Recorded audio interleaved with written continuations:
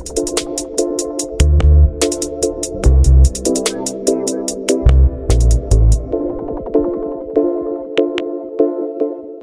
right, welcome to Fanatics Football, a football segment of the Fantasy Fanatics podcast. I'm your host once again, James, and I'm joined once again by Nate, Terry, and Mete. What's up, boys?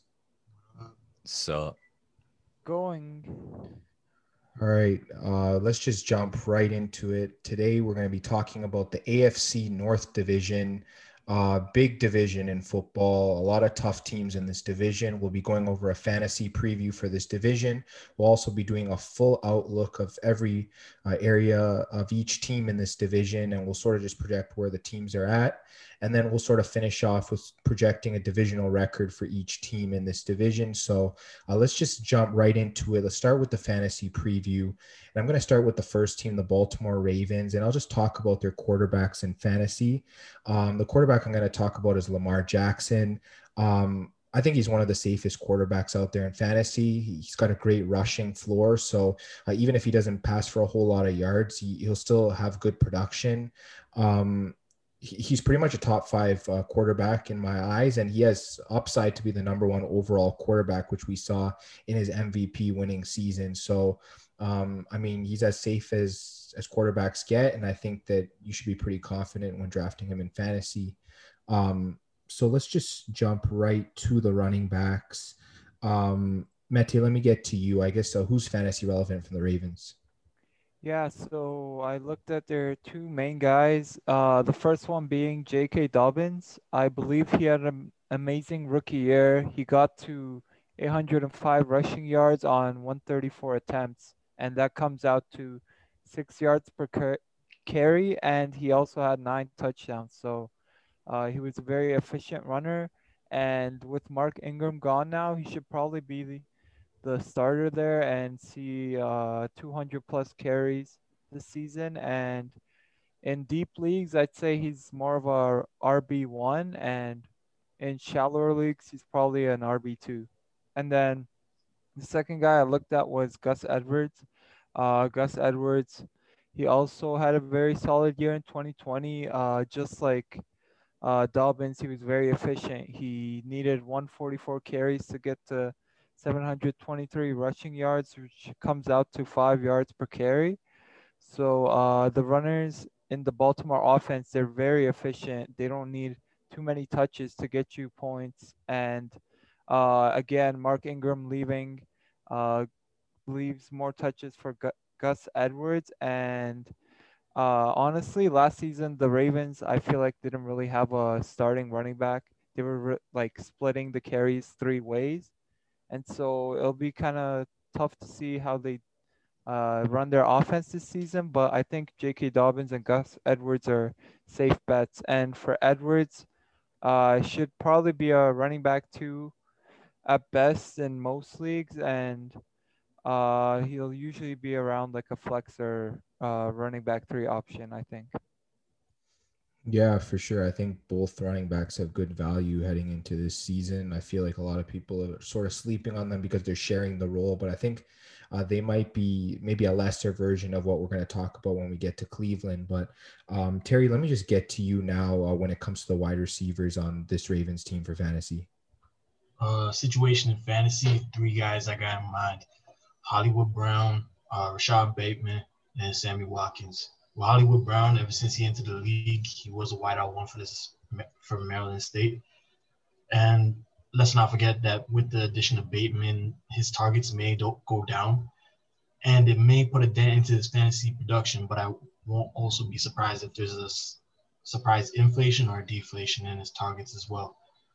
Easily high wideout 4, low wideout 3, if anything. With Bateman, on the other hand, Minnesota product did have an off year due to injury, I believe. He only had 5 games.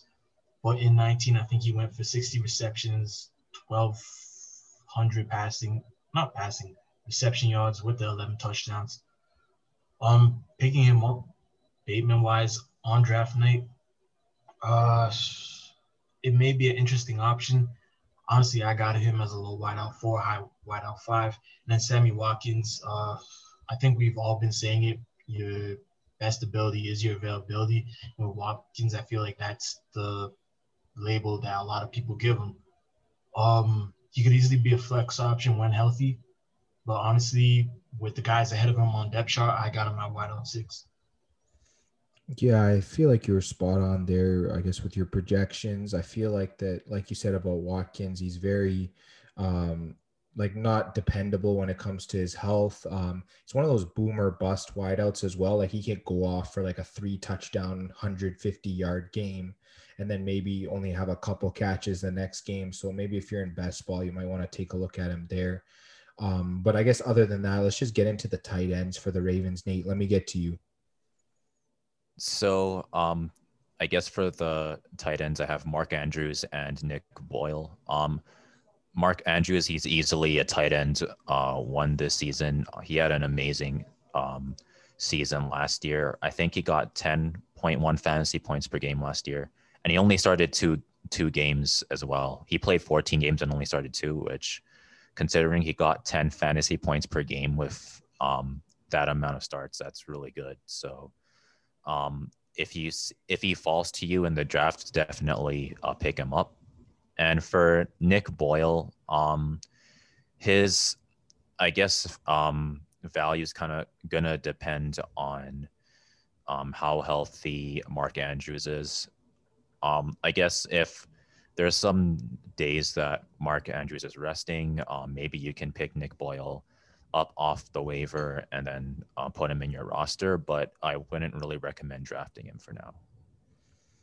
Yeah, I definitely think so. I feel like Nick Boyle is more of that blocking tight end, and Mark Andrews sort of that pass catcher. So you probably want to think about that when you're drafting tight ends from this team. But let's just move on to the next team. Let's step into the Cincinnati Bengals here for fantasy. Terry, let me start with you. Talk about the quarterback situation there. Joey Burrow. I mean, unfortunately, he did go down with the ACL injury last year. He was a high quarterback too in the fantasy rankings. His mobility might be limited in week 1, but he has a tremendous trio of wideouts down in Cincinnati.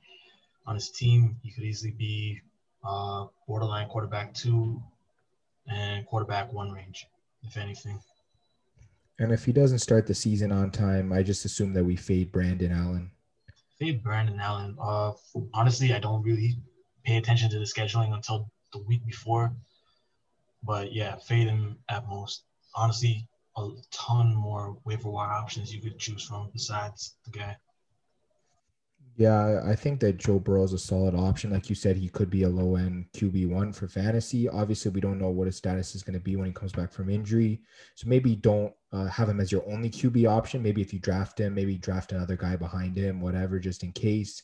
Like we said, he might not start week 1. We don't know what his status is, but definitely when he's in the lineup, he's been very solid. We saw that in his first season. So let's just get to the running backs now. Nate, let me get to you.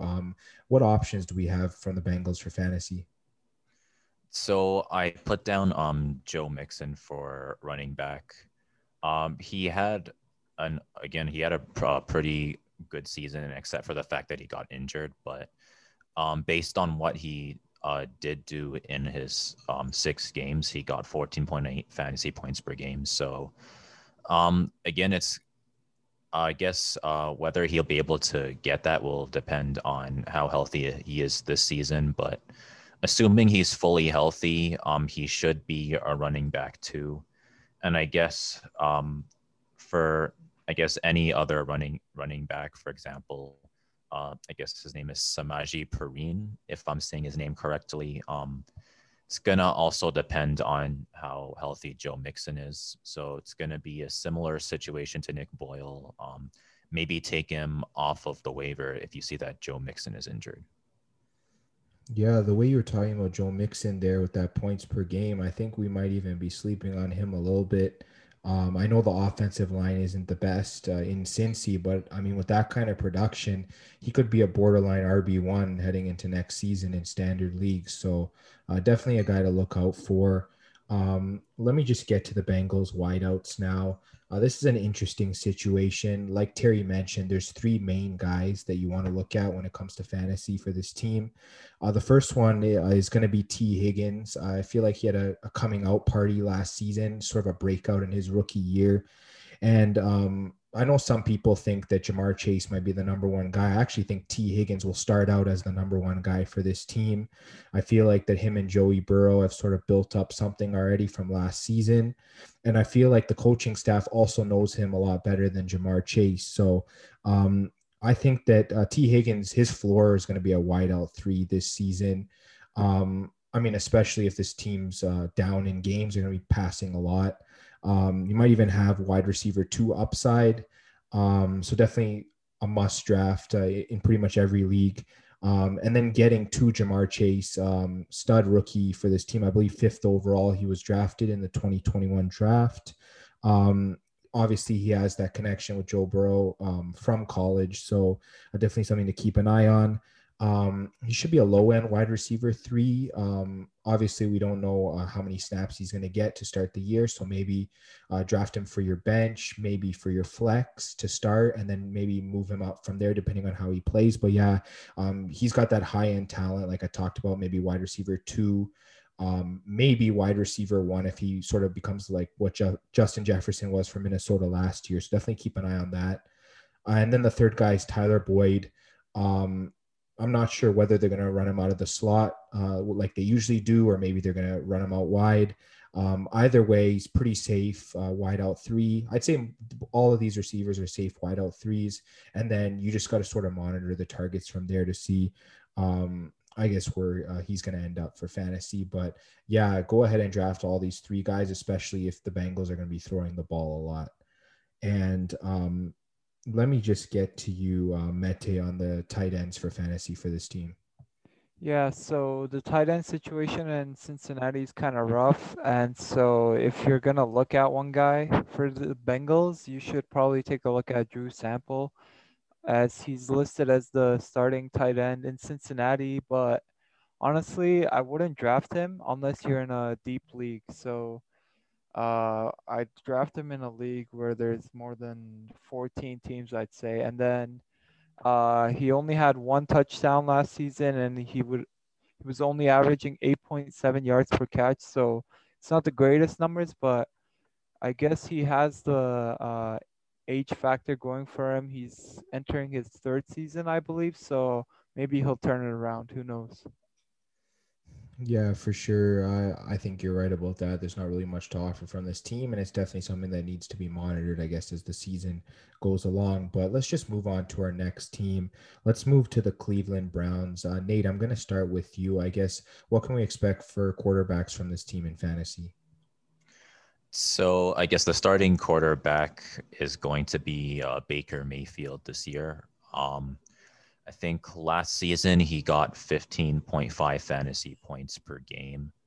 So that would make him most likely a quarterback 2 in most leagues. I think even in like deeper leagues, you should probably try to draft him as low as possible. And then that would probably give you the best value for Baker if you try to draft him a little bit lower. Yeah, I think that he's one of those guys that sort of does a lot of play action. So this is a run heavy team, obviously. So yeah, I think you're pretty much spot on there. He's sort of a backup quarterback if you're drafting him. Yeah, and pretty much he's that bye week fill in. You know, you look for a good matchup and maybe you play him. Maybe he gets you 20 points that week. But then other than that, he's sort of going to take a back seat to the rush game. And speaking of the running backs for the Browns, I'll just get right into it. I have here their 2 guys, obviously. I'll start with Nick Chubb. In my mind, he's a solid RB1 for fantasy.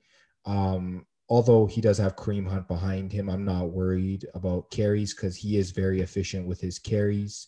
I know we talked about the Ravens' efficiency. I feel like they're pretty much a model. They're sort of striving to be what the Browns runners are.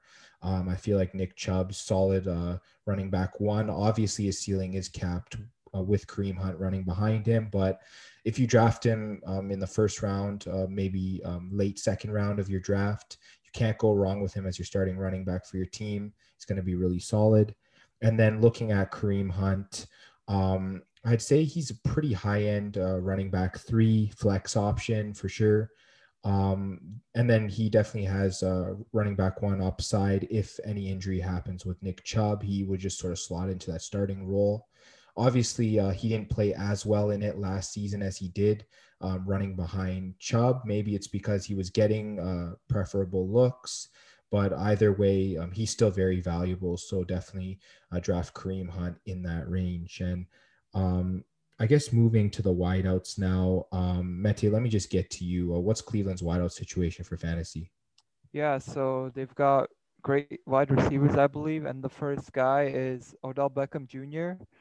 He's coming off a gruesome injury which held him out most of the second half of actually all of the second half of the 2020 season. And then I noticed that when Odell Beckham Jr.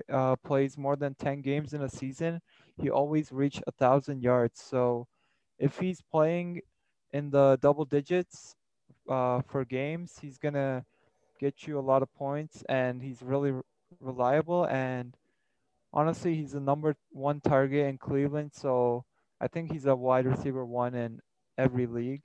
And then the second guy I looked at was Jarvis Landry, also a very solid and dependable receiver. As I think he's only missed one game in his career. I noticed last season he didn't play the full 16, and every other season he was playing 16 games. So a very dependable guy.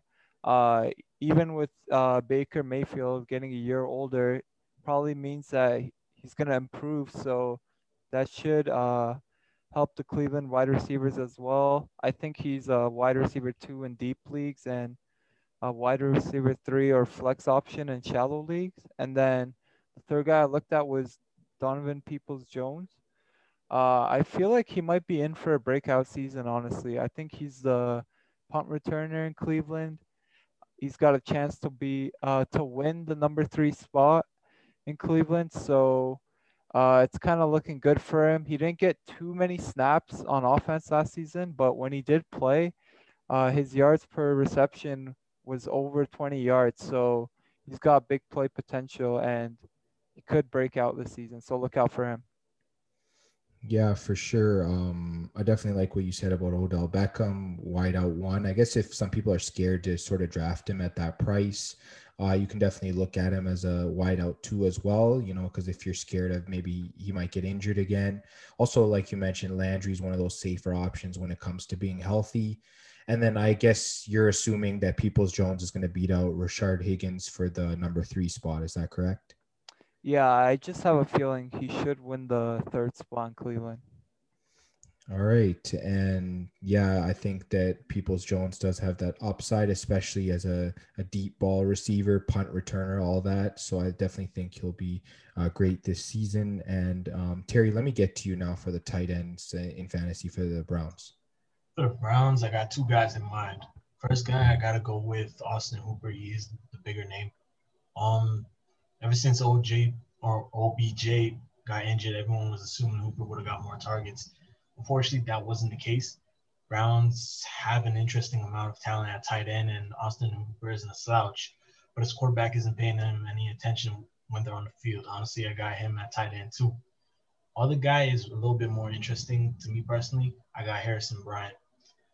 He has an interesting future, as I was saying. If they go a little bit younger at tight end, he can easily be a starter if Austin Hooper's production isn't up to the standard of the team. The only thing he has to worry about is the former holdout, David Njoku. And honestly, if he's still a backup, I got him at waiver wire. Same with David Njoku as well. Yeah, you pretty much covered everything there. I think that the main guy to look at is Austin Hooper for this team at tight end, but I guess dial back your expectations. As I mentioned, this team really relies on the run for the most part when it comes to offense. And let's just move to the last team in this division for fantasy, and that's the Pittsburgh Steelers. This time, Mette, I'm going to start with you. Just break down the quarterback situation there for fantasy.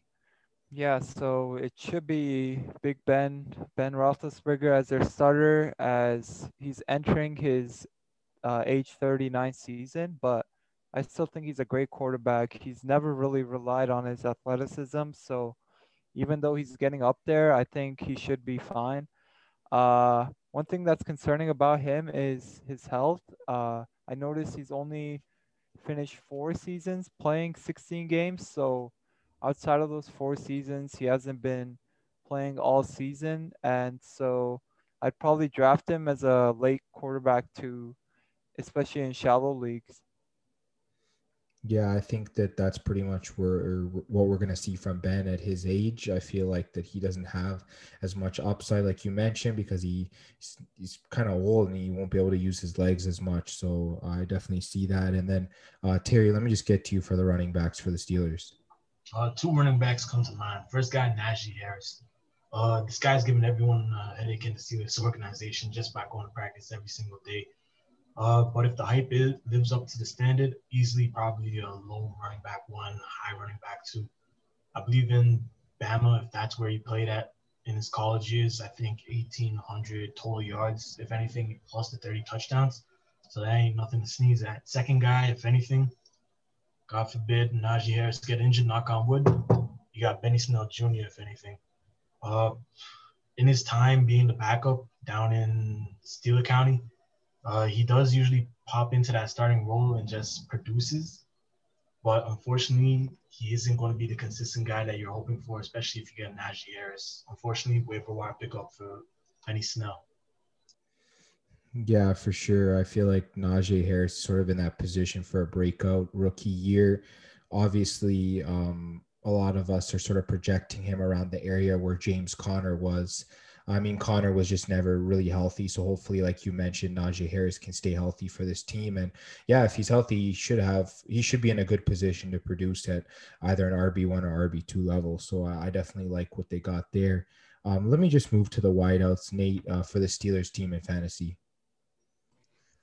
So for wide receivers, I have Deontay Johnson, Chase Claypool, and Juju Smith-Schuster. I guess I'll talk about Deontay Johnson first. I think last year he got 11.9 fantasy points per game. So basically 12 fantasy points per game. I think that was the highest out of all the wide receivers on the Steelers. So the lowest you'd probably want to draft him is like maybe a wide receiver 2. I think he's like, yeah, maybe like a wide receiver 2. And I guess I'll go to Chase Claypool next. I feel like he has a lot of potentially more than Deontay Johnson, but Deontay is probably gonna get more targets. So there's that. I think Chase Claypool got 11.5 fantasy points per game, but he only started 6 games and he played all 16. So considering that he's going to be this a starting wide receiver this season, his production should go up. So he's also a wide receiver 2, I think. And for Juju Smith-Schuster, I think he had a similar fantasy points per game to Chase Claypool, if I'm not mistaken. He got 11.6, so almost the same. So again, you could probably take him as maybe I guess a wide receiver 2 or a wide receiver 3, depending on how you feel like he's gonna perform this year. Yeah, I feel like that this receiving room is kind of bunched up. Deontay Johnson should be the starter, like you said, around a low end a low end wide receiver 2, and then probably Claypool and Smith-Schuster after that. But yeah, it'll definitely be interesting to see how they use these 3 receivers. And I'll just jump into the tight ends. There's not really a lot to talk about here for fantasy, but I will start with Eric Ebron. I feel like that he's pretty much a low end tight end too. You draft him as your backup. He'll probably get about maybe 3 or 4 targets a game, potentially some red zone looks. So that's sort of what you're trying to bank on, is him to be able to get that touchdown. And then Pat Freiermuth, a rookie that they drafted in the second round in the 2021 draft. Honestly, it's just going to depend on how they use him. If they want to run 2 tight end sets, that might lower, I guess, the the ceiling for someone like Smith-Schuster because he might not be on the field as much. So definitely that's something to keep an eye on. If Juju's getting a lot of the snaps, then obviously Freiermuth is going to be on the bench. And then if Freiermuth's in the game, probably going to see a lot of Juju on the bench. So definitely keep an eye on that. Or else Freiermuth should be left on the waiver wire, in my opinion. I feel like we got to see what his role is. So that's pretty much our take for fantasy for this division. So let's just move right into sort of the division preview.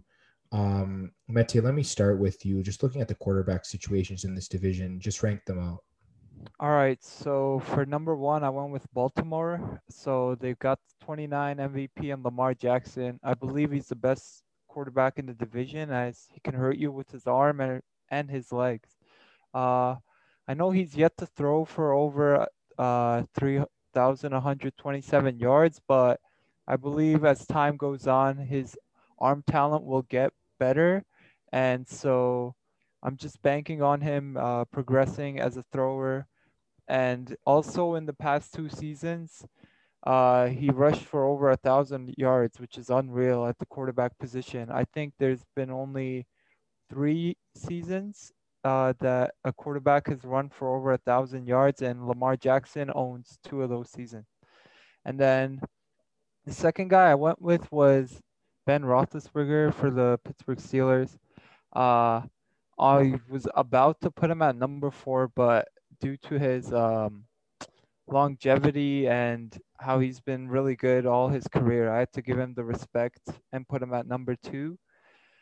Like I was talking about him earlier, even though he's going into his age 39 season, I think he's still really good because he's a big guy. He doesn't really rely on his athleticism, so he'll be able to stand in the pocket, take some hits, and still get the ball downfield. And I feel like whenever the Steelers have him available, they're always in the game. They're always in the playoff hunt, and yeah. So number 3, I went with the Cleveland Browns, and Baker Mayfield. He probably doesn't have the flashiest numbers, but he did improve as a better decision maker as he threw a career low in interceptions at 8 interceptions. So that's a positive sign, and the return of Odell Beckham Jr. should definitely help him out. So because Beckham Jr. is definitely a difference maker. And then number 4 was the Cincinnati Bengals with Joe Burrow. Honestly, Joe Burrow is not even bad, but he's coming off a terrible ACL injury. So this could limit his mobility, and he might not be the same quarterback as we saw in the rookie season, but we're just going to have to wait and see. Yeah, I think you pretty much covered everything there. Yeah, a lot to take from that. I'll just bounce it to you, Nate. I guess, what do you see for the quarterbacks in this division? So I also had Ravens at 1 and Steelers at 2.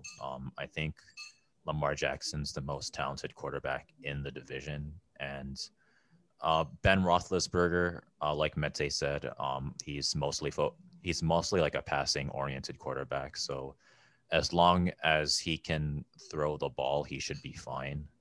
And he's big enough to take hits as well, which is always good. And I actually put Joe Burrow 3rd mostly because of his talent. I think Baker, I feel like he's not necessarily like the most talented quarterback, but he knows how to use what he has in order to get the job done, if that makes sense. But like Joe Burrow, in terms of like athleticism and stuff like that, that's kind of what Joe Burrow brings to the table. So it kind of depends on if you like the athleticism side of it more, or do you like kind of just using what you have, being a really good leader, stuff like that. Yeah, I mean, you're probably the most honest Browns fan that I've ever met. Putting Baker at 4th, like I don't like if you look at some of these like celebrity Browns fans like The Miz, they probably would have had Baker at number 1 probably. But I mean, for you to put him at number 4, that's pretty crazy. But yeah, I can't go with you, even though I do agree that Joe Burrow is more talented than Baker Mayfield. I just feel like Mayfield's experience is just a little bit higher. Plus, Mete talked about the injury, so I'm just going to go through mine. Obviously, Ravens at 1, Lamar Jackson, former MVP, back-to-back 1,000-yard rusher. I mean, you can just go down the list of his accomplishments already at such a young age. He is number 1 in this division. Number 2, I put Ben Roethlisberger also. I feel like that his experience, he's won Super Bowls. I mean, like there's no reason why he isn't number 2. I mean, the guy threw for over 500 yards in the playoffs last season, and 500 yards in only one game. So, I mean, the guy can still play. There's no doubt about that. He's been on a crazy diet, Tom Brady level diet to try and get back into shape. So he's serious about playing well this season. So I have the Steelers at number 2.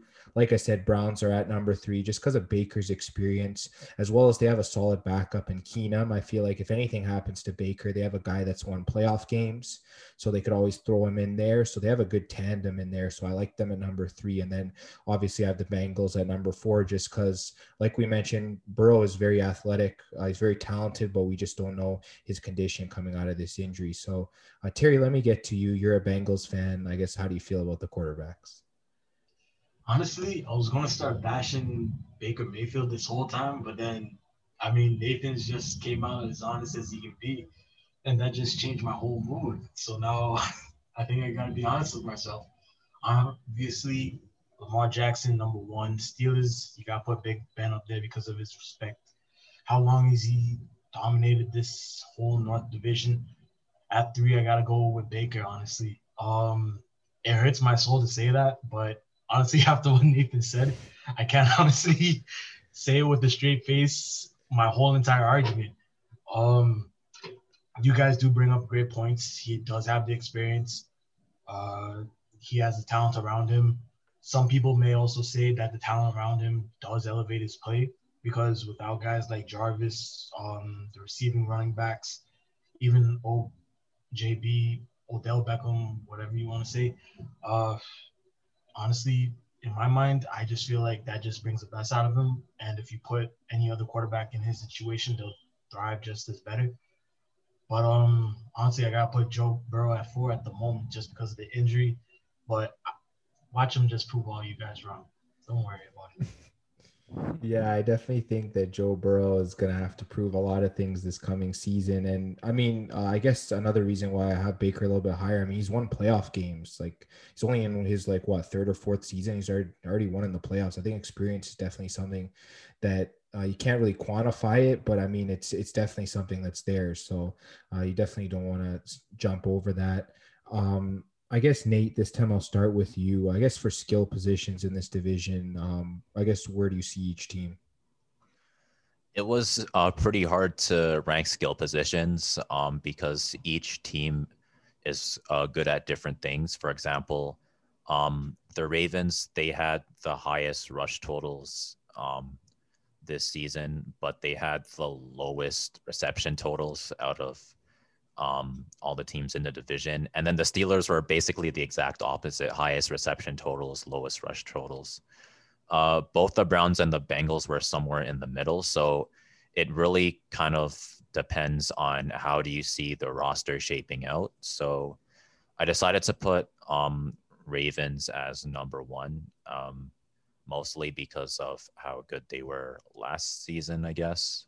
And I put the Browns at number 2 because I guess because of partially how they did last season, and I guess I'm kind of anticipating that Odell should be able to take the team to another level. And I put the Steelers at 3 mostly because I think they have the best passing game in the division.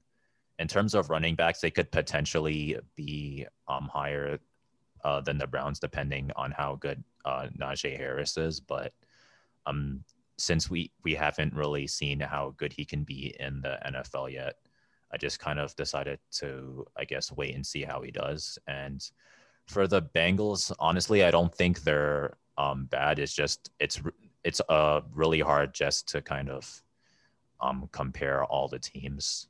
So I put them at fourth, but I don't think that really reflects how good they actually are. Yeah, I think I can agree with you. The Bengals do have solid pieces there to work with at the skill positions. It's just they're in a tough division. Mete, let me jump to you actually in terms of your skill position rankings. Yeah, so I believe Nate's being kind of hard on the Browns. I have them first in skills. I think they're the most well-rounded for the skills position, definitely. They've got two amazing wide receivers, two great running backs, two solid tight ends. Yeah. And then second, I went with Pittsburgh. Like Nate said, they let in receptions and their wide receiver talent shows for that. I think they've got the best depth at wide receiver in their division, but they're going to be relying on a rookie running back as their starter, and their tight end situation isn't as good as Cleveland, so I put them at 2. And then number 3, I went with Baltimore. They don't have the best wide receivers, but they did draft Rashad Bateman, who I believe Terry was talking about earlier. And then they've got one of the best tight ends in the game, I feel like, in Mark Andrews. And they have the two great running backs who I talked about earlier in Edwards and Dobbins. So yeah, I think they're my third. And then for 4, I went with Cincinnati. Like Nate was saying, they're actually a pretty solid group, but this division is honestly very talented. So I'm gonna be having Cincinnati at 4 a lot of these times, but it's not because they're bad or anything. It's because the division they're playing in, the 3 other teams they could win the division and they're all playoff contenders in my eyes. So yeah, Cincinnati at 4. Yeah, it's just the common theme. I mean, the Bengals, they're just great at the skill positions, but they're just in a tough division. So it's pretty hard to sort of rank them above any of these other teams. So Terry, let me just get to you now for the skill positions. I guess where do you have each team? Honestly, Nathan's too nice of a Browns fan. You can't talk nothing negative to this guy. But honestly, I gotta put Browns at 1. They have so much talent there, as I mentioned before in the quarterback rankings, that if you put anyone before the Browns, you're probably on drugs. Any second, I gotta go with the Ravens. You got Hollywood Brown, Rashad Bateman, Sammy Watkins, tremendous trio, and then you got Mark Andrews, who's been doing it at the tight end position for an amount of years now. And then you got that core of running backs that keeps them going along with Lamar Jackson, even though we're not including Lamar Jackson in skill positions. Anyways, third, we got to go with the Steelers. They have an interesting trio of receivers as well as the kid known as Najee Harris.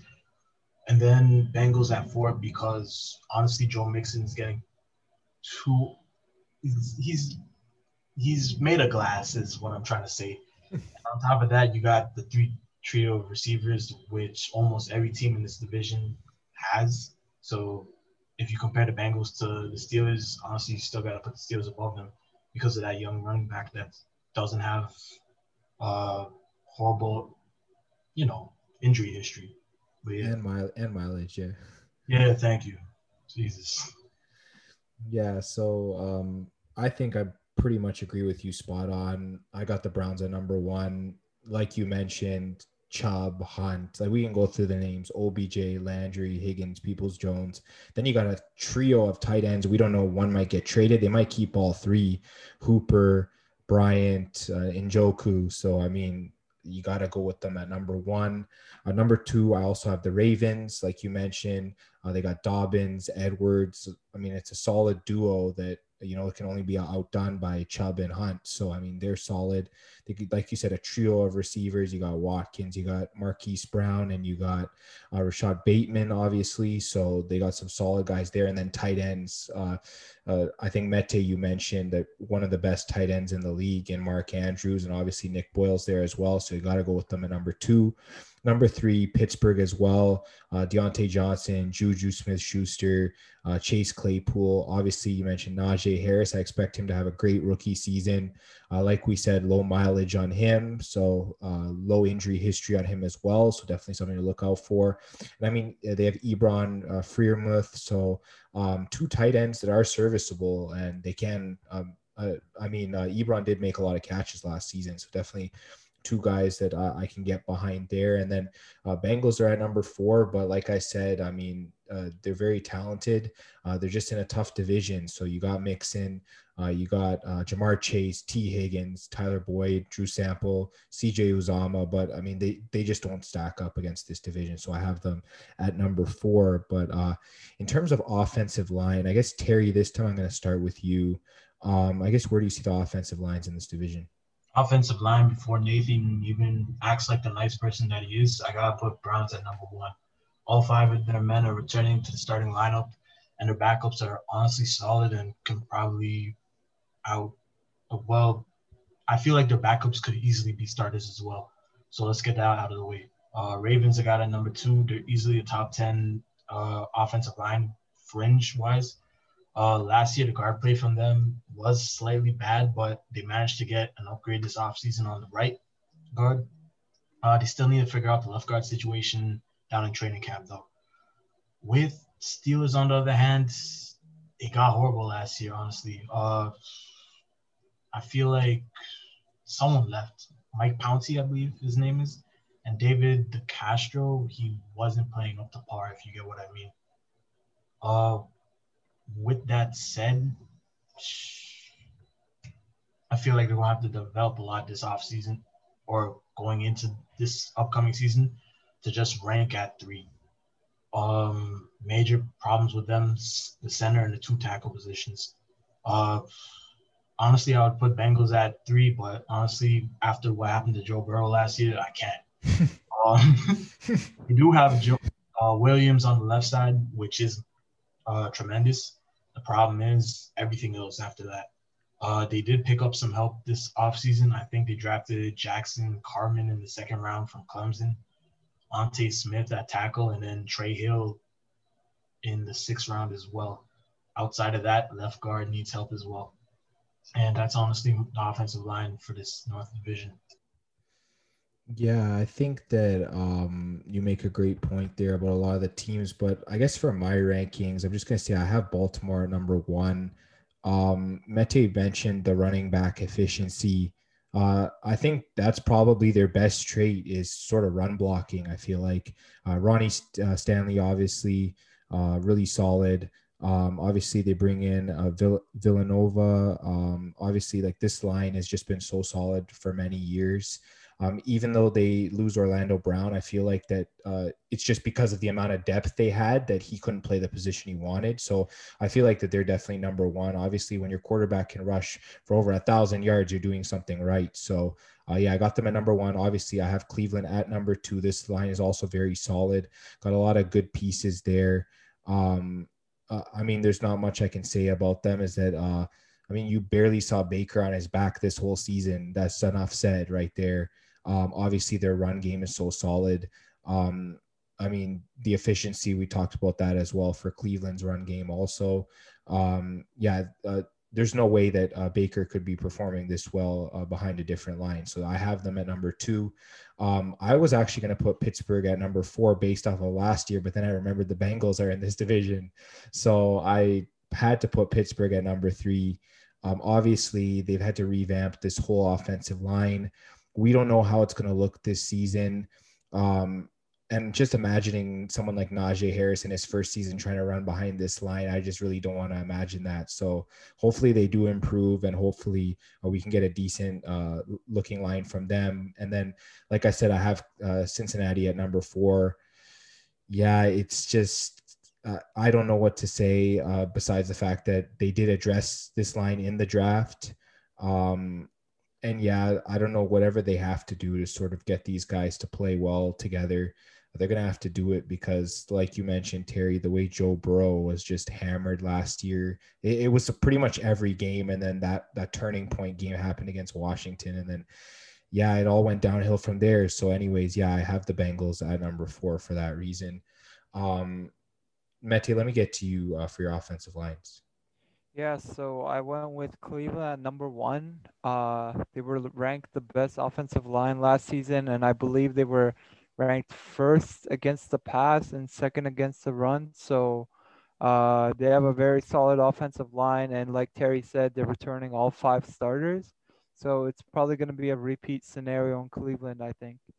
And then number 2, I went with the Ravens. The Ravens O-line was one of the best in 2019, but last season they had a rough year. I know you had James, you had them at number 1, and you were talking about Ronnie Staley, and yeah, I think that's a big addition as he was out with injury last season. So he's going to be helping them out. They also picked up Kevin Zeitler and Alejandro Villanueva. So they'll probably be a better offensive line from last season. And then I actually went with Cincinnati at number 3. I know everyone's thinking they're a bad O line because last season Burrow got hurt and he was running for his life most weeks, but the Bengals have acknowledged that the offensive line is a weak position for them, and so they've spent some draft capital on that. Like Terry said, they've drafted 3 offensive linemen, and this should allow for Burrow to have more time to find his receivers and have him scrambling less. And then I went with Pittsburgh at 4. The Steelers had one of their worst O lines in quite some time in 2020, I feel like. And in 2021, it's probably not going to get much better as I think James was talking about how there's some uncertainties there. They've got 3 new starters and they also lost Pouncey, like Terry said, to retirement, and Villanueva signed with their division rivals Baltimore. So it's looking like a rough offensive line for Pittsburgh. That's a real good joke you had, Mete. Burrow and time in the same sentence. Yeah, I mean, they even lost to Castro. So, I mean, like 3 main guys for them for years are, they're just gone. So it's really tough for Pittsburgh. But Nate, let me get to you on the offensive lines. So for offensive line, I looked at sacks allowed. I didn't take into account Steelers not having their 3 main guys. So I guess if they still had the 3 main guys, Steelers would probably be somewhere around number 1 or close to number 1 because I think they were ranked the highest in terms of having the least sacks allowed. The Browns, they had the 2nd least sacks allowed, which is, I guess, pretty impressive considering Baker, he normally, when he passes, he's normally a little bit farther behind than most quarterbacks, mainly because of his height. So it's, I guess, pretty impressive that they've been able to protect him so well. And the Ravens, I think they were 3rd in terms of sacks allowed, and the Bengals were 4th in terms of sacks allowed. Yeah, I think a lot of how the Steelers were able to have the least sacks allowed. I mean, I think Ben Roethlisberger had one of the quickest releases out of quarterbacks this past season. I think that that was one of the main reasons. So I'm probably thinking that you'd probably have Pittsburgh at number 3, I guess, if you took that into account. So I guess you did have a similar take than most of us. I guess just getting to the front sevens, I guess, Mete, this time I'm going to start with you. I guess, how do you see them in this division? Yeah, so for number 1, I went with Pittsburgh, and they go from having the worst O-line to having the best front 7. And so I think rookie Alex Smith, or last year, so sophomore this year, Alex Smith, he had a great year for the Steelers. They had 4 linemen rank in Pro Football Focus's top 32 players at their position. So we've got an amazing defensive line, and They also have Devin Bush as their inside linebacker, so they got a very solid front seven, probably the best in the league. Uh, Number two, I went with Cleveland. Also a very solid front seven. They just added Jadeon Clowney, and Jordan Elliott had a great rookie season last year, so this unit's probably going to get even better. And then number three, I went with Baltimore. They've got a decent front seven, but they lost Yannick Ngakoue and Matthew Judon, so that's probably going to hurt their pressure on the quarterback since those guys were mostly their pass rushers, and they do have good run defense though, so there is hope in Baltimore, and look for Patrick Queen to improve at the linebacker position for Baltimore. And then number four, I went with Cincinnati. Uh, I feel like they've got a weak front seven, but there's hope as they're going to be getting DJ Reader back. He's going to be returning from injury after only playing 5 games in the 2020 season, and I know they have big hopes for him as he had a great 2019 season. Yeah, for sure. I definitely am pretty much spot on with you. I have the Steelers at number one, obviously just going through all of the names that they have there. And just looking at the sack totals from last year, obviously Cam Hayward, Stephon Tuitt, TJ Watt, Devin Bush, who didn't play most of last season, but he's very solid. Vince Williams, obviously, I know they did lose. His name escapes my mind. Dupree. Yeah, Bud Dupree. Sorry. Yeah, I know he did leave, but this unit's fantastic. I honestly don't think they'll miss a beat. So I have them at number one. Number two, I have Cleveland. Also, this unit's fantastic. Myles Garrett, Jordan Elliott, Jadeveon Clowney, obviously really solid. Obviously, they added Malcolm Smith. They added Malik Jackson. This unit's very solid. Adding JOK in the draft as well definitely makes this Browns team even better. He was a first round prospect and they got him in round two. So really fantastic on their part. Number three, I have the Ravens. Obviously, like you mentioned, losing Ngakoue, losing Judon is going to hurt. But I mean, they still have great pieces there. Calais Campbell, obviously, Brandon Williams, Derek Wolfe. You talked about Patrick Queen. I think he's fantastic. I think he's one of the best young linebackers in the game. Tyus Bowser was really good last season. I definitely think he's improving every year. So, I mean, they have playmakers there. So I think they are the third best unit. And then I have the Bengals at number four.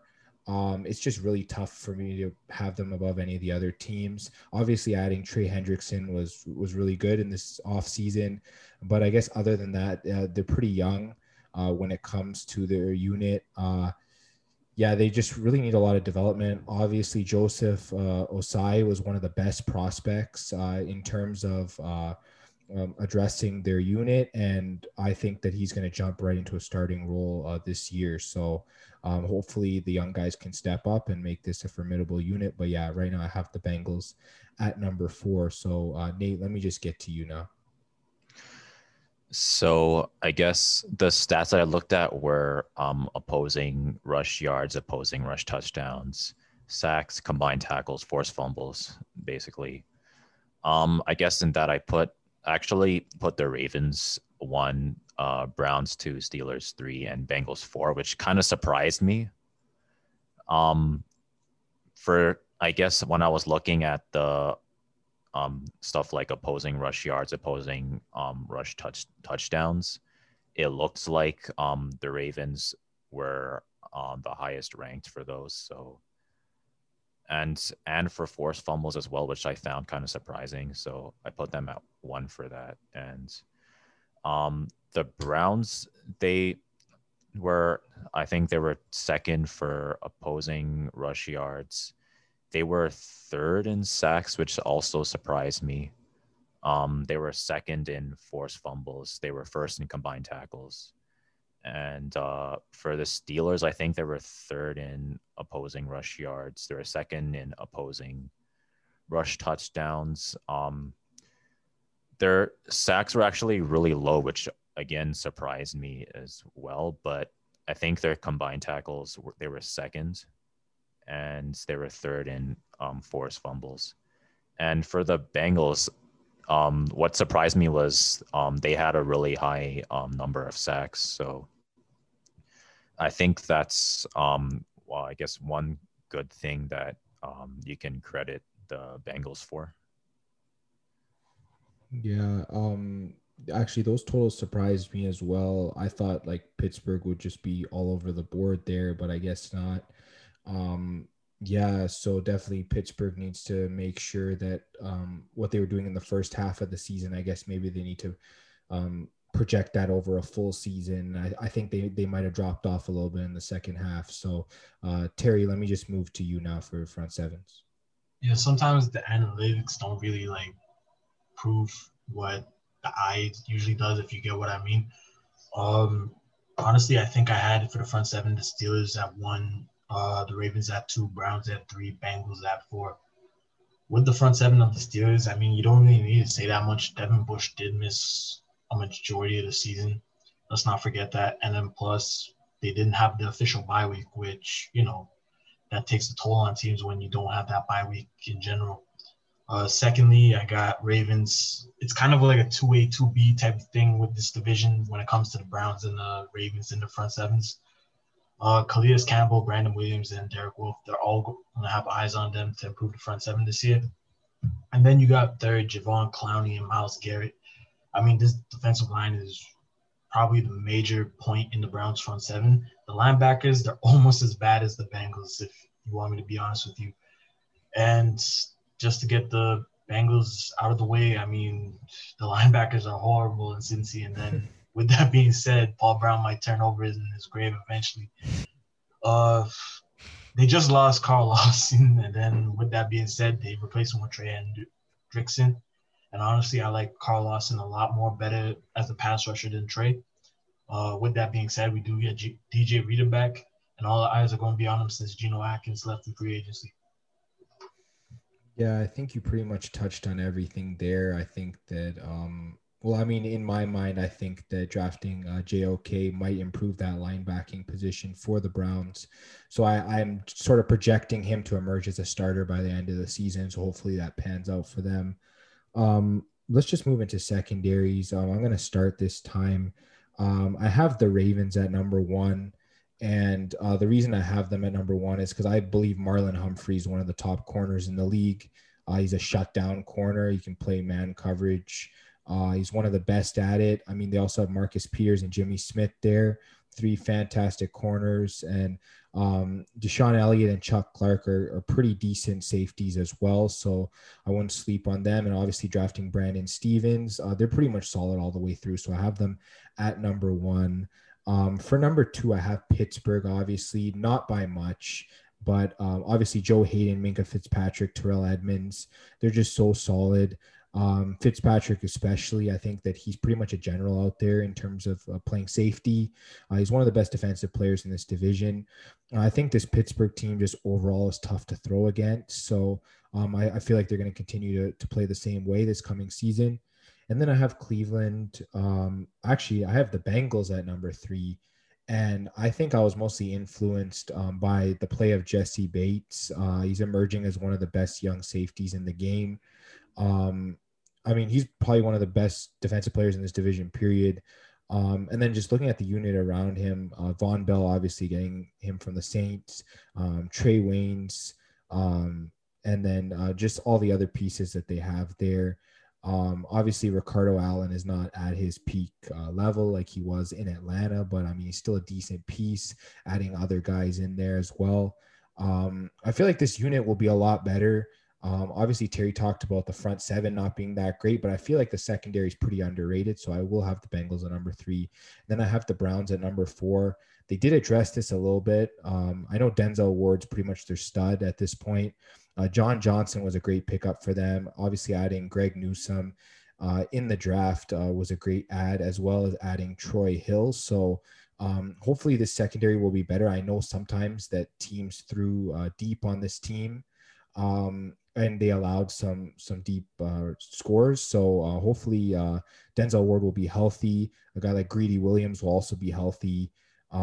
Guys like Ronnie Harrison and others will hopefully play well there also. But I have the Browns at number 4. I guess, Mete, let me get to you on secondaries. Yeah, so I agree with you. It's Baltimore at 1. You went over all the names. They've got Marlon Humphrey, like you said, probably the best, one of the best cornerbacks in the game, and we've got 2 reliable safeties. I actually went with Cleveland at 2. Like you said, they've got a couple new additions. You were talking about how Greedy Williams is going to come back, and they're also going to get Grant Delpit back. I think he's their starting strong safety, I want to say. So, yeah, I think people shouldn't be sleeping on this Cleveland secondary. They're looking like a very deep unit. And then number 3, I went with Pittsburgh.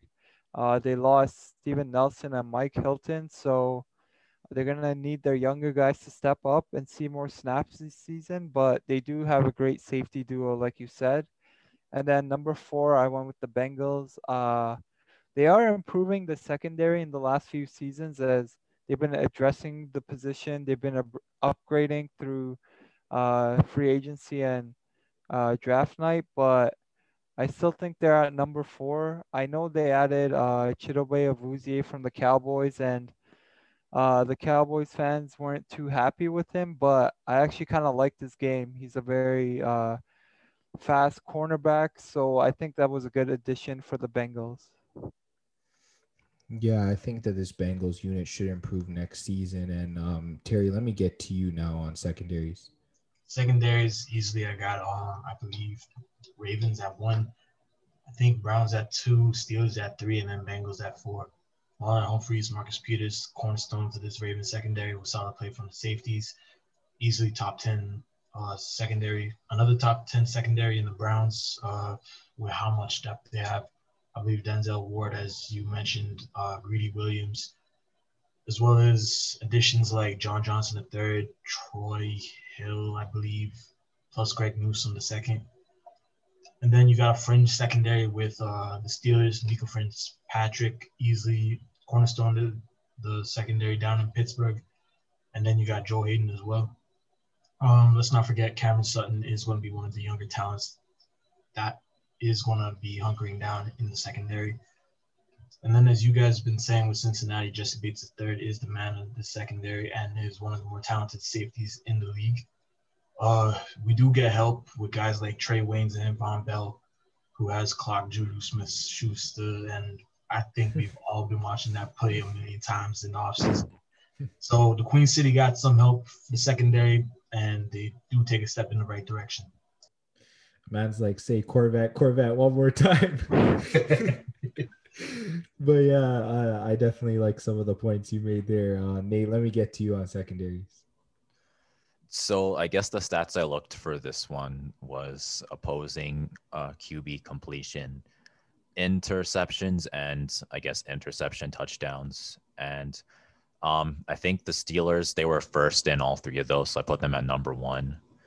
The Browns, they were second in interceptions and interception touchdowns, surprisingly enough. So I put them at number 2. And the Bengals, they were second in opposing QB completion. And I think they were third in interceptions and interception touchdowns. So put them at 3rd. And the Ravens kind of surprised me because they were last in all 3 of these categories, but I don't think that really reflects how good the Ravens actually are. But just based on this, I put them at 4th.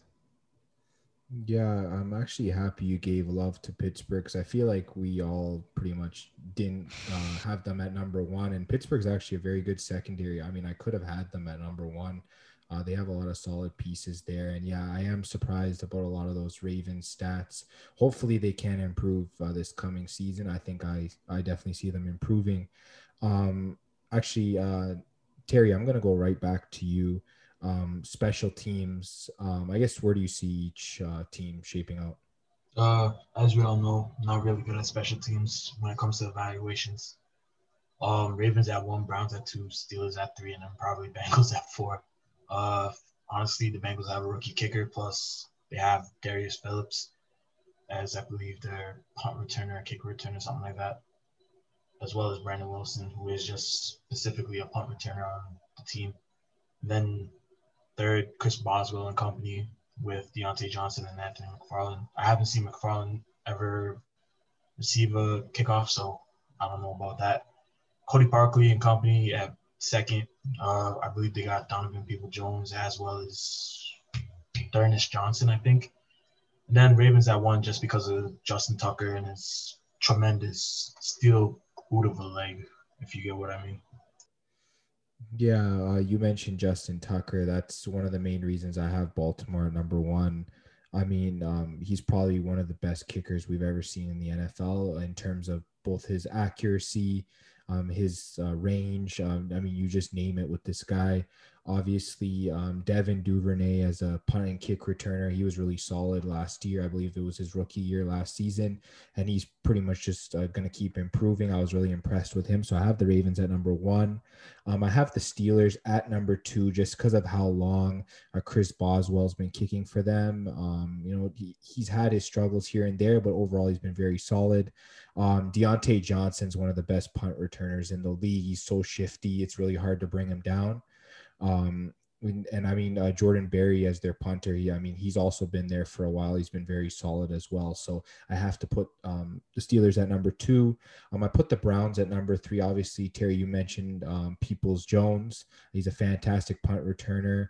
I definitely have not seen as much of D'Ernest Johnson, but from what I did see last season, he was solid, whether he was playing at running back or at kick returner. So I definitely like what I've seen from him there. And then for Cody Parkey, honestly, it's a mixed bag in my opinion.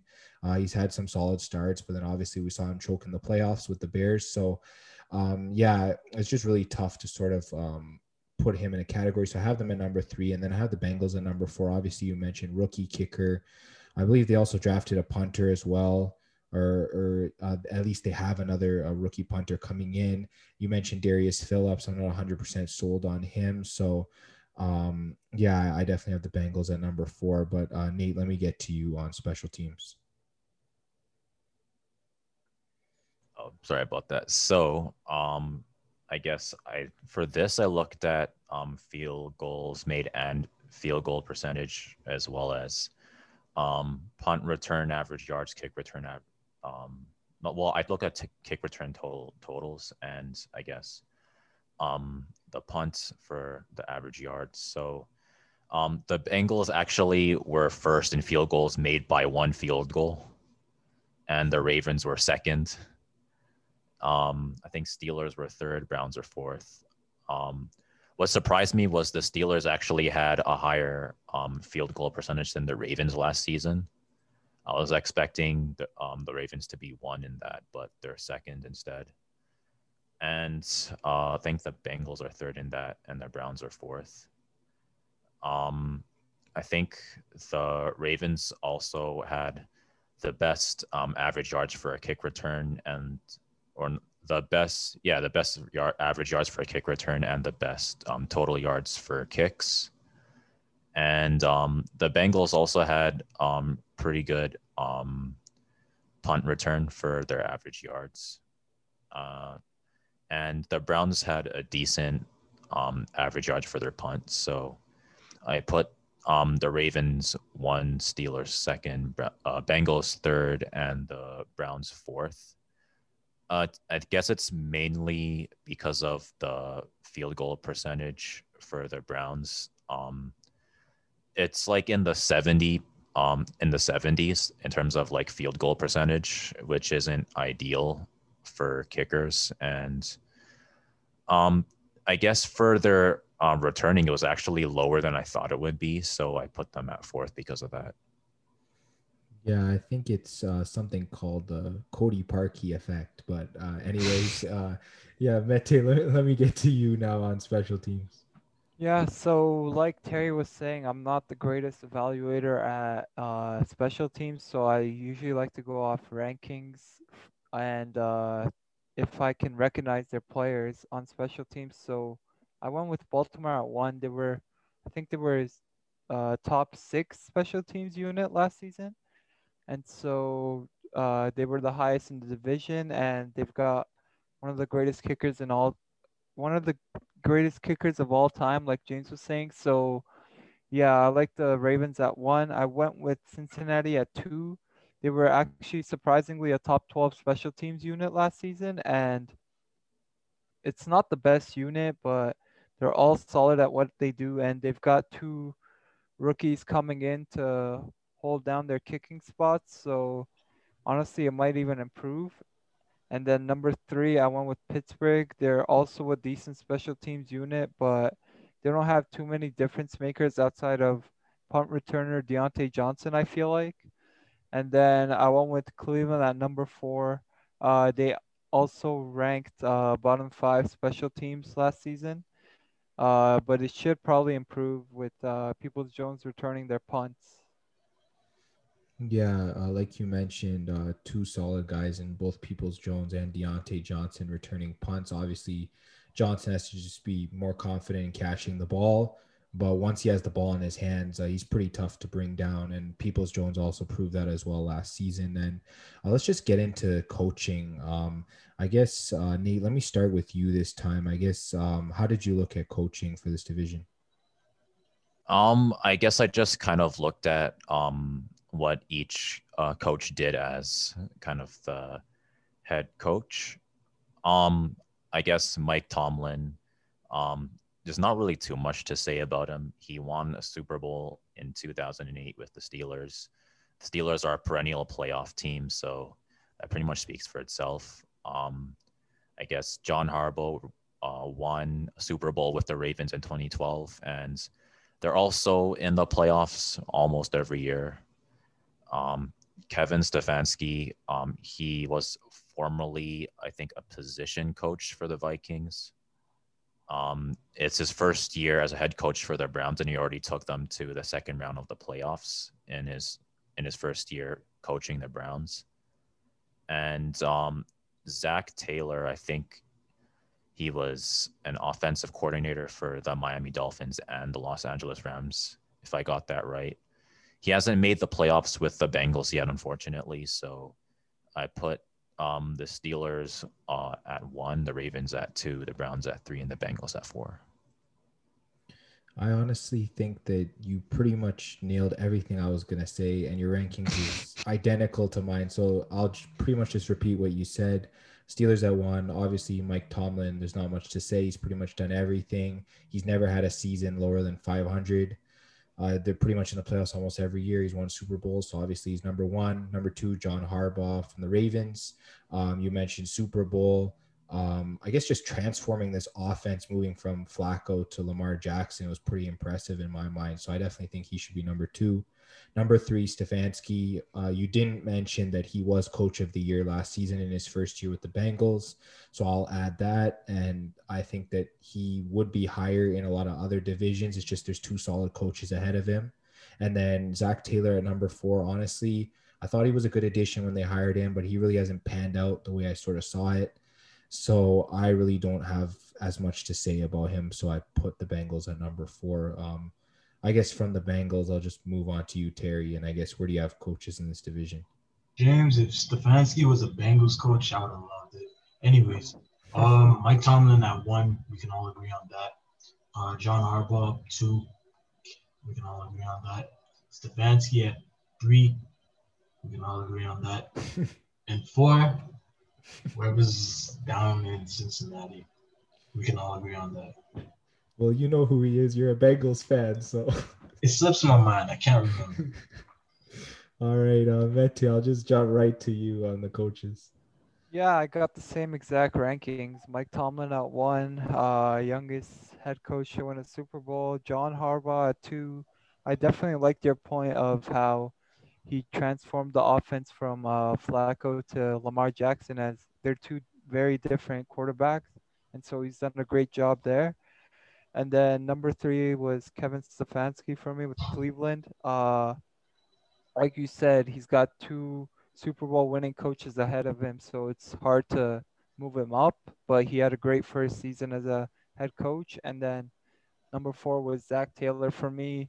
Uh, he's only had 6 wins in his 2 seasons as the Bengals head coach, but honestly, he hasn't had the most amazing talent around him to help him out. So you can't really blame him. Yeah, I think we're pretty much all in agreement. I guess the way the coaches are sort of shaping out in this division. All right, let's just get to our totals in terms of ranking all the positions. Mete, let me start with you. I guess where did each team rank out? Yeah, so I have Baltimore at 1, Cleveland at 2, Pittsburgh at 3, and Cincinnati at 4. Honestly, if Cincinnati finishes anywhere above 4th in this division, that's a huge success for them. Yeah, I think I can definitely agree with that. Nate, let me get to you. I guess what was your final ranking? I guess. I think for final ranking, I had Ravens 1, Steelers 2, Browns 3, and the Bengals 4th. This division's really tough, so for me it feels like pretty much anything can happen, but yeah, I guess we'll just have to see what happens. Yeah, I think I had the exact same as you. I had Ravens at 1, Steelers at 2, Browns at 3, Bengals at 4. I feel like just by looking at everything, I was surprised by the amount of strengths the Steelers had. I thought maybe Browns would have been at 2, but Steelers have a lot of things in place that are going to make them a strong team. So definitely, we can't sleep on them. And I guess Terry, how did yours add up? I think mine's added up a little bit different. I think I had Baltimore at 1, Cleveland at 2, Steelers at 3, and then as always Cincinnati at 4. Any thoughts on Bengals or any of the other teams? No. Yeah, I can imagine it's tough as a Bengals fan. Well, I guess speaking of the Bengals, let's just get to the projected divisional records this coming season. I'm sorry, Terry, but I'm going to go right back to you. I guess, how do you see the Bengals and the other teams doing in terms of their divisional record this coming season? Honestly, let me first off say I'm surprised that I had Cleveland at 2 when it came to ranking their players and their respective skills. But it kind of goes the opposite when it comes to how should I say this, the wins and losses. I had Pittsburgh at 5-1, Baltimore at 3-3, Cleveland at 3-3, and I had Cincinnati getting that 1 win against the Browns at 5-1, surprisingly. Yeah, that's one thing about Pittsburgh is they keep the score low and they're pretty much in it almost every game. So if the breaks go to them, I feel like that they can have a good record in this division. But Mete, let me get to you and just see what you have for divisional records. Yeah, so for Baltimore, I went at 4-2. I think they will split with Pittsburgh and Cleveland, and they beat Cincinnati twice. Cleveland, I have 4-2 as well. They're gonna split with Pittsburgh and Baltimore and sweep the Bengals, and then Pittsburgh 4-2 as well, split with Cleveland and Baltimore, sweep the Bengals, and then Bengals I think are going 0-6. Wow, that's pretty tough. I don't know whether you have anything to say to Terry about that. He at least gave them a win. Yeah, I think their last game is against was it the Browns? So I feel like I only like going if like the better team is playing a weak team at the end. If it's like the first place in my eyes, I'll be like, oh, they're gonna rest their players, so I'll give them a win. But I feel like Cleveland will have something to play for in the last week, and so I don't think they could beat. I don't think Cincinnati could beat Cleveland, in my opinion. Yeah, especially since the Browns are going to be at home for that game. I guess Nate, as a Browns fan, I guess where did you see the Browns and I guess the rest of the teams in this division finishing out? I put the Steelers 3-3. That's probably going to be the lowest projection you'll see anywhere. I put Ravens at 4-2, Browns at 4-2, and Bengals at 1-5. It's only because the Bengals have to get at least one win. So I thought, well, who's the division rival I don't want to win? So I just took one away from the Steelers and gave it to the Browns. Yeah, well, I mean, they pretty much have to get a win from somewhere. And in my opinion, I believe they're also going to get their win from the Pittsburgh Steelers. I have that exact prediction. Bengals 1-5. Their win is at home against Pittsburgh. Their losses are going to be in Pittsburgh, in Baltimore, in Cleveland, and home against both Cleveland and Baltimore. So that's where the Bengals are going to finish out. Ravens are going to be 4-2 in my eyes. They'll beat the Bengals, Browns, and Steelers at home and also win in Cincinnati. And then their losses will come in Pittsburgh and in Cleveland.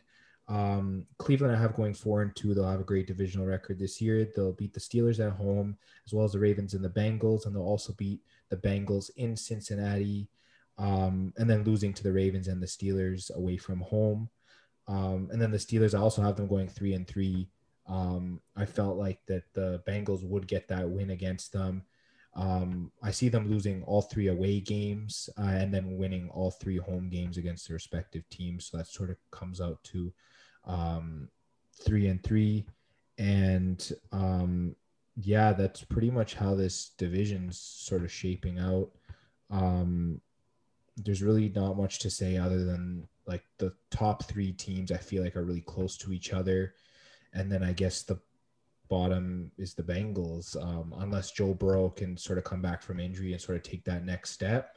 The offensive line has to improve, obviously, defensive line as well. Like that's the thing about the Bengals that I've noticed. I think Terry can attest to this. I'll get to you after this, Terry. But yeah, this Bengals team, they have so many holes that they need to fill and so many rookies in different places that really need to step up. I just can't really rely on them. I don't know. What's your opinion, I guess, on that? Honestly, I gotta agree with you on that. As we know from last year, they did have one of the younger linebacker cores in the NFL. And having said that, that did show on a lot of plays where it looks like they give up on plays and then the other team just gets another 10-yard, 20-yard gain. And it's infuriating if you're a Bengals fan. And with that being said, everyone gets a year wiser. Everyone learns from their mistakes. Hopefully those guys from last year do improve on what mistakes they have made. And with that being said, I mean, it's just one more year into the rebuild. Hopefully, if you're a Bengals fan in Queen City, you're hoping for like better development out of younger guys. Hopefully, T. Higgins takes a step forward. Hopefully, Joe Mixon gets, I don't know, somehow finds the fountain of youth. Hopefully, Joe Burrow gets more, I wouldn't say more healthy, but hopefully he's been watching tape and whatnot. But we all know it when you are a rebuilding team that you're going to have to go through the bumps and bruises and the growing pains. And with that being said, I mean, this is a tough division. You got the Browns with Baker Mayfield. You got the defense down in Pittsburgh, and then you got Baltimore Ravens with sunshade Lamar Jackson. So, yeah. Yeah, I definitely think it's going to be a tough division. I guess, Nate, getting to you as a Browns fan, like what's your sort of perspective on the division, whether it's on the Browns or I guess the rest of the division? I guess like everyone said, this is going to be a really tough division. The Ravens, they've been looking to prove that they're actually the best team in the division and not the Steelers. So this might be the year for them to try to prove that. For the Steelers, I'm just not too sure about the offensive line we saw in the playoffs against the Browns. They were really struggling to kind of keep the D-line off of them. So we'll have to see if they'll be able to kind of repeat the first half of their last season for the Steelers, because the second half didn't really go out the way that they wanted it to. So, and I guess for the Browns, they've been slowly improving. Kevin Stefanski's made some major changes. He's a huge step up from Freddie Kitchens, in my opinion. So hopefully they can have more success. And I guess hopefully OBJ is fully healthy, because I don't think we've ever really seen him, I guess, at his full potential, if that makes sense. Like his best stat season was his rookie season. And normally players develop from the rookie season, but OBJ hasn't really had a chance to show how good he really is. And for the Bengals, I guess you just got to take it like one game at a time, one season at a time. They're still rebuilding. The line's kind of the biggest issue. So once they fix that, I think that's going to fix a lot of things that the Bengals have. Yeah, like we mentioned, it's going to be tough for the Bengals. And yeah, I definitely like the trajectory the Browns are on, getting the first playoff win in like forever last season, pretty much putting up a lot of pressure against Patrick Mahomes. I mean, they barely beat the Browns that game. And yeah, the Browns will definitely be much improved heading into this year. And I guess, Mete, any last thoughts on the division? I honestly don't have much to say. I pretty much agree with everything you guys said. I think the Bengals should be fourth in this division, and then the other three teams, like I feel like they can finish from 1 to 3 because they're all so good, and I feel like those three teams will all be playoff contenders. Yeah, I know heading into last season, I definitely liked Pittsburgh to win the division, and they ended up winning the division. This year, it's a little tougher for me. I don't have a team that I would put right at number one. I feel like it might be between the Ravens and the Browns, but I'm not fully sold that either team is going to run away with it, like I predicted for the Steelers last year. So it's definitely going to be a tougher division. Everyone thought it was tough last season. It's definitely going to be tough this year. So I guess we'll definitely have to see how it shapes out. But that's sort of the end of this AFC North preview. Make sure you check us out on Instagram and Twitter at FanFanPodcast. Also check the podcast out on YouTube, Spotify, Apple Podcasts, Google Podcasts. Like, subscribe, share. On YouTube, hit the bell for notifications. Leave us a review, all of that good stuff. And guys, this was a great preview. We'll definitely be back next week for another one, and we'll talk to you guys on the next episode.